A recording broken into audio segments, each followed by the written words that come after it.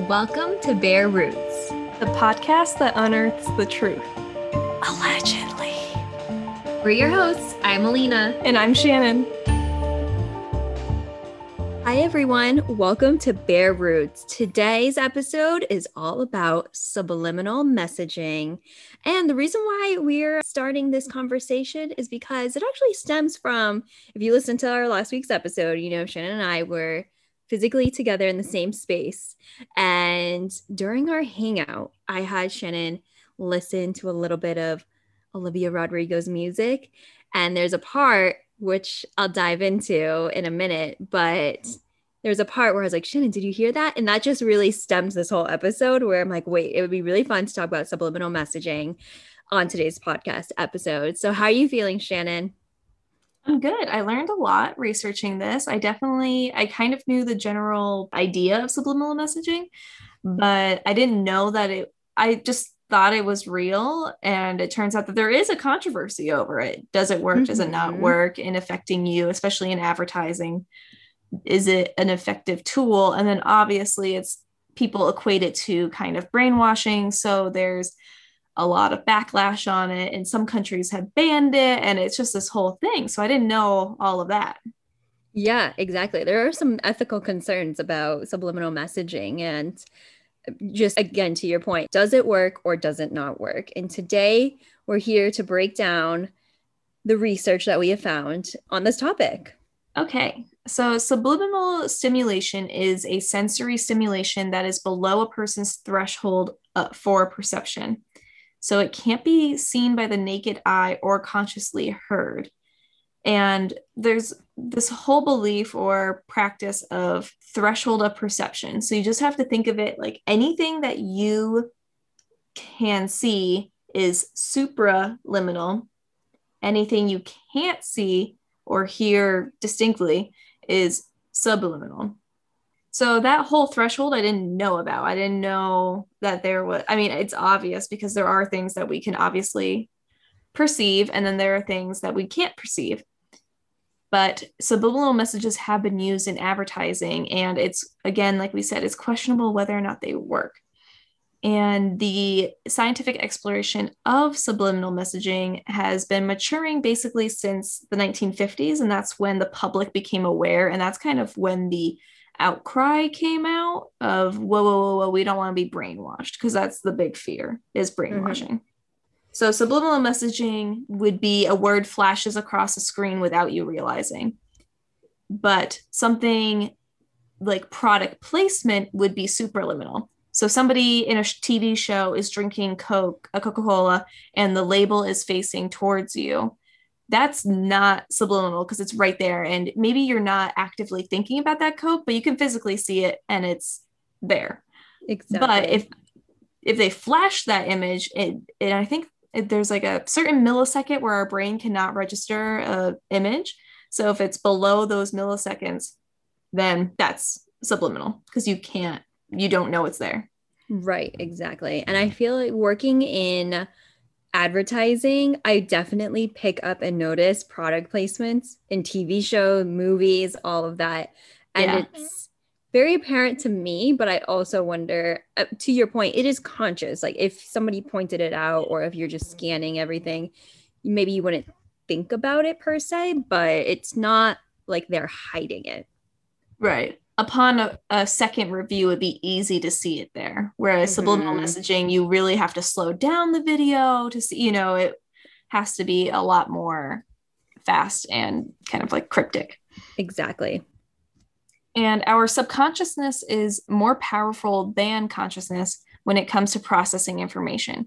So the subconscious can process 20,000 bits of information simultaneously, where consciousness can only deal to 7 plus or minus 2 bits of information at the same time. So like you're not thinking about breathing right now, but you are. So that's kind of where your subconscious is working. Mm-hmm.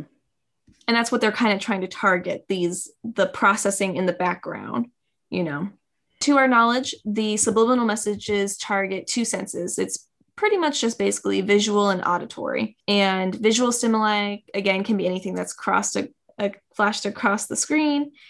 And audio can be something where it's played at really low levels, or it's masked by other sounds, or maybe you have to run it backwards to hear what it's saying. That's where audio is. So those are the two senses that they try to target the most.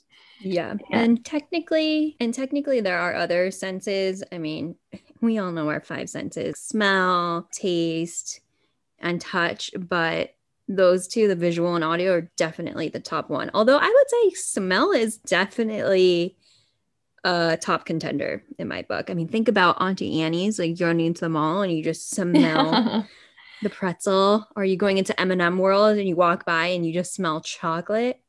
But I would argue that that is supraliminal, because yes. you can smell it and you can identify it. It's hard to have a smell that you don't know is there. That is true. 100% in that category, but it plays that subtleness of, ooh. Yeah, exactly. Or when you go into like Abercrombie and Fitch and they have like such a smell. Yes. Subway, such a smell. Oh my God. Yes. Think about cross country. I just remember thinking every time we ran by there, I would love to stop and get a sandwich. Yes. So when we mentioned before was that this use in advertising became a thing in the 1950s. So by the time 1974 rolled around, the FCC issued a notice against the use of subliminal messaging. And actually, the UK and Australia have banned the use of subliminal messaging in advertising altogether. So it is a hot topic because governments are banning it. So it would make you think that it's working, right? Right. But is it a hoax? Like, is it just bad science, bad scientific method that we're using? We'll find out. Exactly.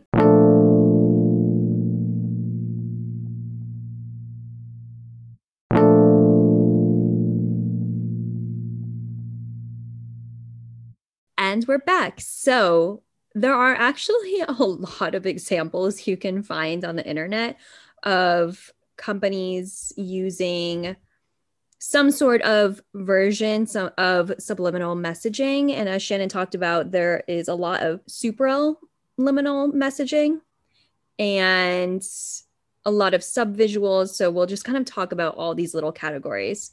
So in one example of supraliminal is when there was an experiment conducted in a British supermarket.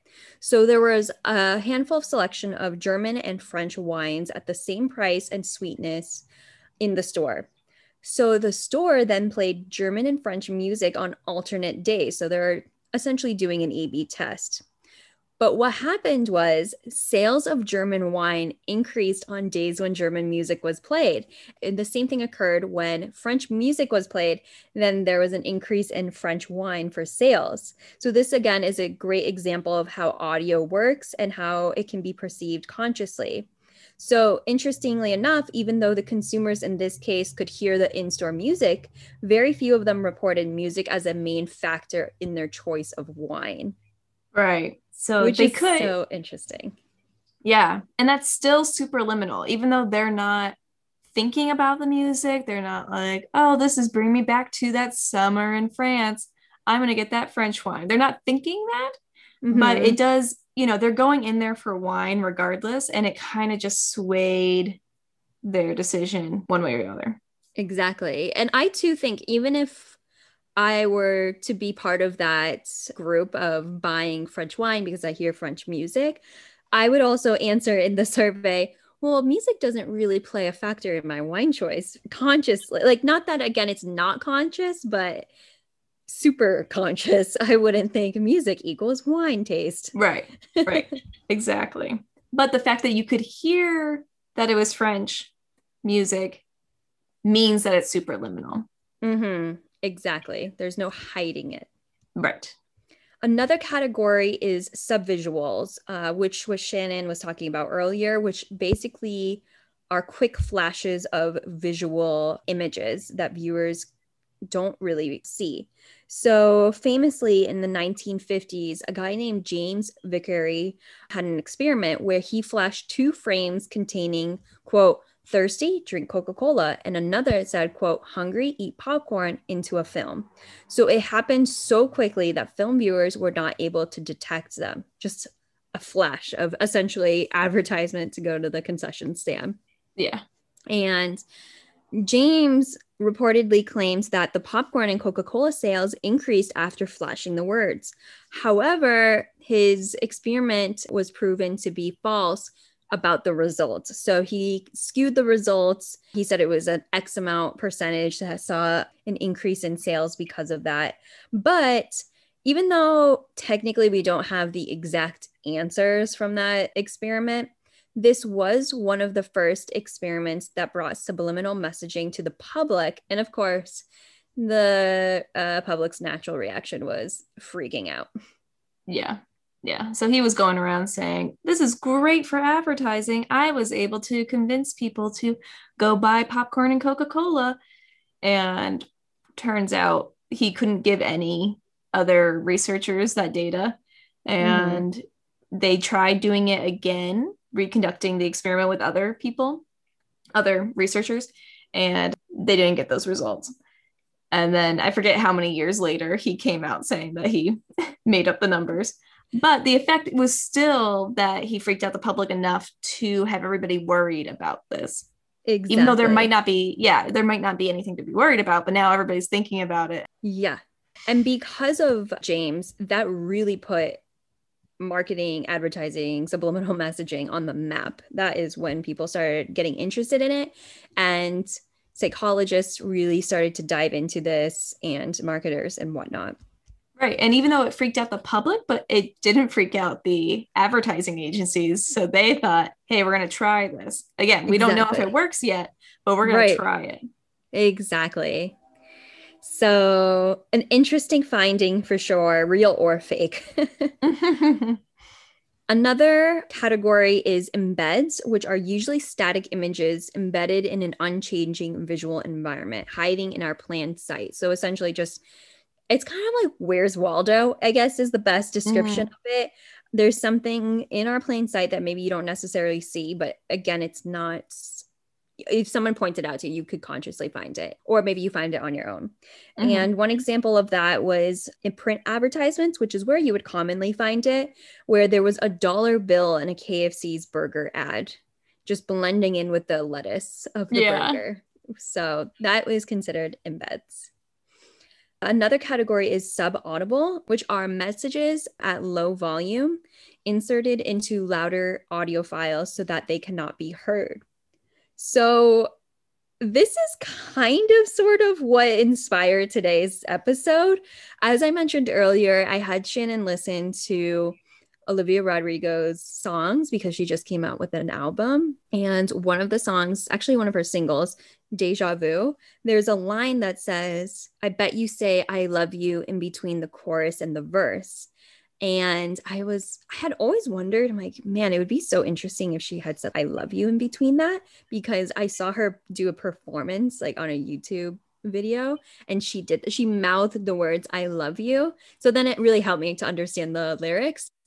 But then I saw a video on Instagram where she said, oh yeah, me and my producer, you might not be able to hear it, but in a very, very low audio in the background, you can hear me say, I love you. And so I had Shannon, I listened to it, and oh my God, once I heard it, it was probably the creepiest thing ever. Like I kind of got icky, like hearing it. I don't know, just listening to that song so many times and then hearing the like, I love you with whisper, it's like, ah.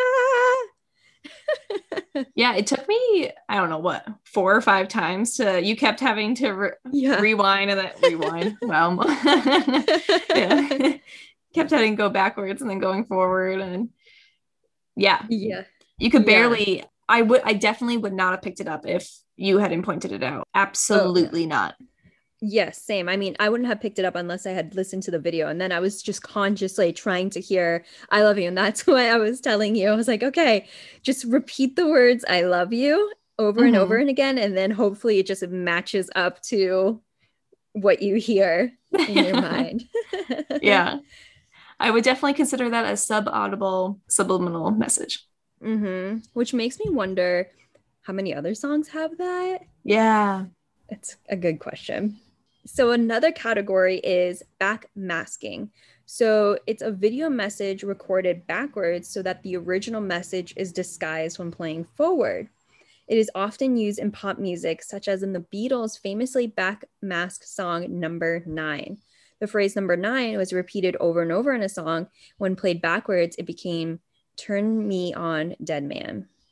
Interesting. Yeah, it's kind of cryptic. I really looked into the particular song, but it is an example.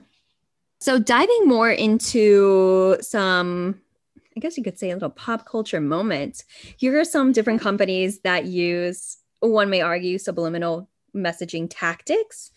The first one is back in 2007, the Food Network made major headlines when it was caught inserting a flash of McDonald's logo during the popular show Iron Chef, although they did claim it was an error. So you can go on YouTube and look this up. And it's very similar to actually James's experiment with the whole Coca-Cola ad, but it's a lot longer and you really can see it, but just a flash like, oh, like, did McDonald's pay for that? Suspicious. It's very suspicious. Another is in 2009, Burger King launched an advertisement campaign to promote its new 7-inch burger, which included a single beef patty. And the photo of the advertisement featured a surprised looking woman with her mouth wide open facing the product, and the caption reads, "It'll blow your mind away."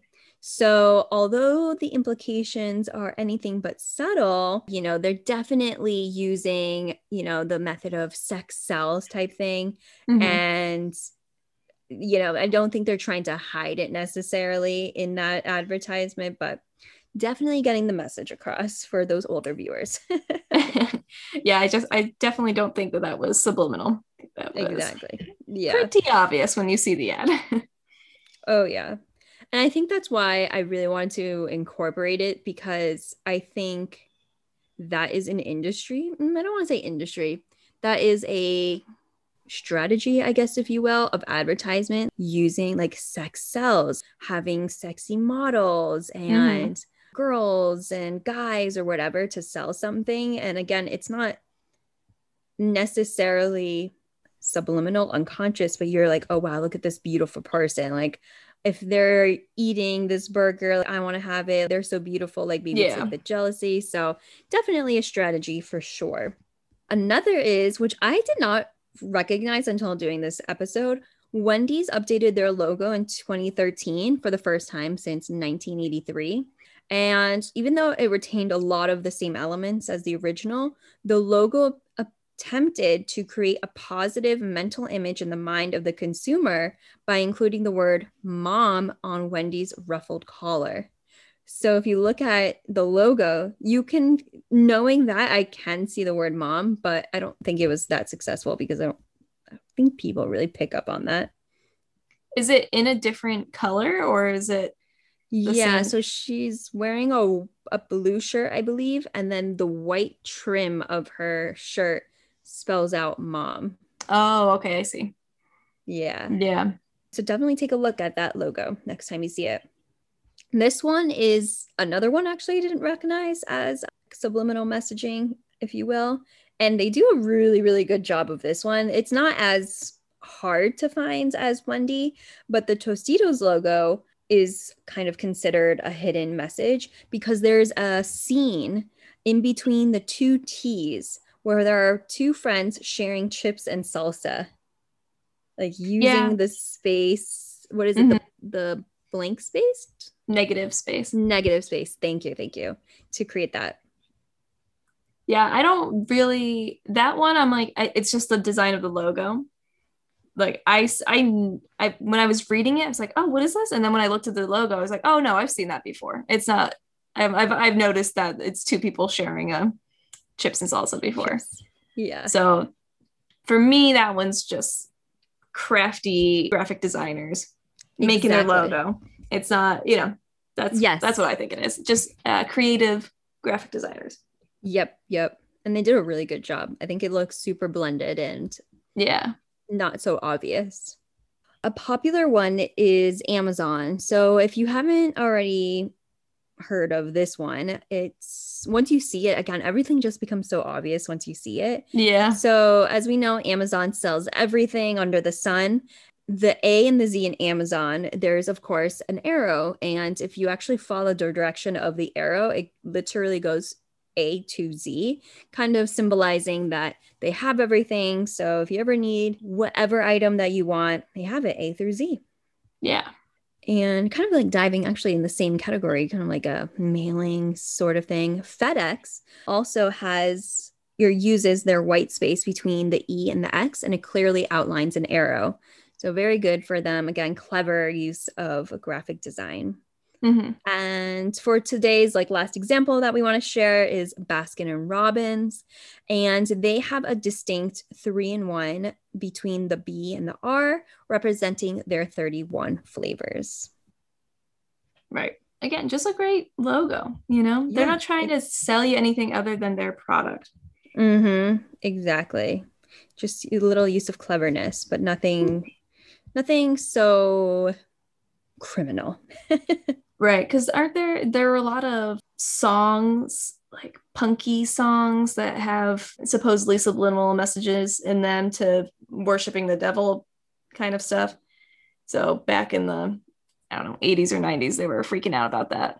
My kid is listening to this music and it's satanic and what have you. But yeah, these were just good logos and yeah, a little arrow, you know. Yeah. 31s represent the flavors of ice cream. You're right. Very easy. You know, again, the question, does it work? Does it not work?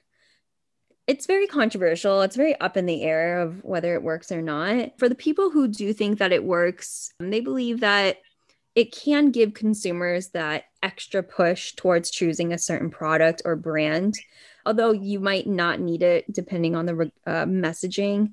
But it's important to note that even though, let's just say you're a brand and you're like, oh, wow, maybe I should use a little bit of subliminal messaging. Maybe that will help with sales. Maybe in the short term it could, but honestly, at the end of the day, it's all about building trust and transparency. So it's a lot more costly for brands to lose their short-term followers or customers deriving from subliminal messaging than it is to just build it from scratch and just do it the old-fashioned way. Yeah, exactly. And I read something about it only lasts about 25 minutes from you seeing the stimuli to it not being effective anymore. Yeah, like what's the point? Exactly. Along that same vein, relation to it not working, there's a mountain of psychological studies that bring light to the fact that it just doesn't work. You know, and like Elina said, it doesn't really make the viewer, it can kind of push you towards something, but it can't, if you weren't thinking about buying it, you aren't going to all of a sudden want to buy it. So for instance, if the word thirst quencher was flashed across the screen quickly, only people who were already thirsty would go and get a drink. If you were completely satisfied, you're not going to go, and it's not changing your behavior. It can only guide a decision, basically. And say you're wanting an iced tea, if Lipton was flashed across, you're going to choose Lipton most likely. But again, you have to be wanting that thing in the first place. The other common area of debate with subliminal messaging is actually self-help audio tapes, which I don't know how common they are now. I feel like I don't hear people listening to that stuff now, but they were popular at a period of time, you know, to help people lose weight, to stop smoking, improve their memory, and things like that. So you would just listen to it when you're asleep or when you're just doing other things, and it's supposed to help you stop those habits or improve upon things. And research shows that the tapes are actually effective, which is surprising, but they're only effective because of the placebo effect.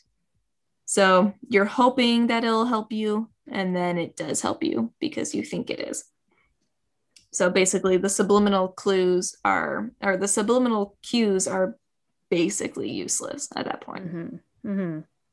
So, in a nutshell, despite all of the evidence that subliminal stimuli can sway your purchase behaviors, they aren't as powerful as we believe them to be. And in all of the experiments where consumers demonstrated brand preference over the other subliminal priming, the difference was very marginal. And they could redo the experiment and it would, counteract with the one they had before that. Mm-hmm. So, Elina, where's your tinfoil hat? Do you believe these scientists? Or are you really in on the subliminal messages? Okay, where's my tinfoil hat? I think my tinfoil hat is like in my hands. That they work? That they work, yeah. Oh, wow. Just because, I mean, maybe not the subliminal messaging, but more of the, I don't know, the higher consciousness. So like the supraliminal.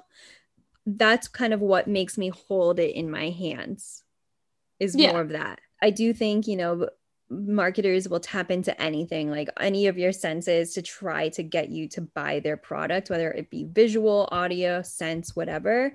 And so I think they do tap into it in a very safe way, like a very non-threatening, like controlling your mind way. And like what we were talking about earlier, the examples of graphic designers just being really clever. So again, just everything on a conscious level, makes me hold my tinfoil hat higher. But like subliminal, where you genuinely can't hear and we have absolutely no idea, I don't think so. Just because one, we do have a regulation, but two, I think brands like it's almost like a game. I can only imagine. Like they want people to think about them. They want people to discover this. Mm-hmm. So, yeah, I do think it works to an extent. Yeah, that's a good point. I feel like some of the examples of this are just fun things. They're just trying to be creative. There's a lot of stuff in Disney movies, apparently. Mm-hmm. And I think it's just designers being bored and wanting to throw things in that are weird in the background of cartoons and stuff like that. Yeah, I agree with that. But as far as subliminal messaging goes, I don't think it's worth any, like it's not beneficial enough for companies to actually use it. So I don't really think that it's really a problem. Yeah, exactly. It's the fun. It's like the Easter eggs, if you will, of the companies. So right. I think that I feel like it's all fair. Yeah, I agree. But yeah, so that was today's episode. We hope you guys enjoyed and just made you start to think about, how do companies use advertising and marketing? Is it product placement? Have you noticed something else with other brands where you've noticed something clever that kind of caught your eye? Companies are willing to do a lot to capture your eye and your money. So just be on the lookout and be conscious. So that concludes today's episode. Be sure to follow us on Instagram at Bare Roots Pod, and that's BARE Roots Pod. And we hope that you guys will give us a follow, tell your friends to listen to our podcast and share. We have so many great episodes that we've already done, and we're going to be continuing. So stay tuned, and we'll see you next week. Bye. Bye.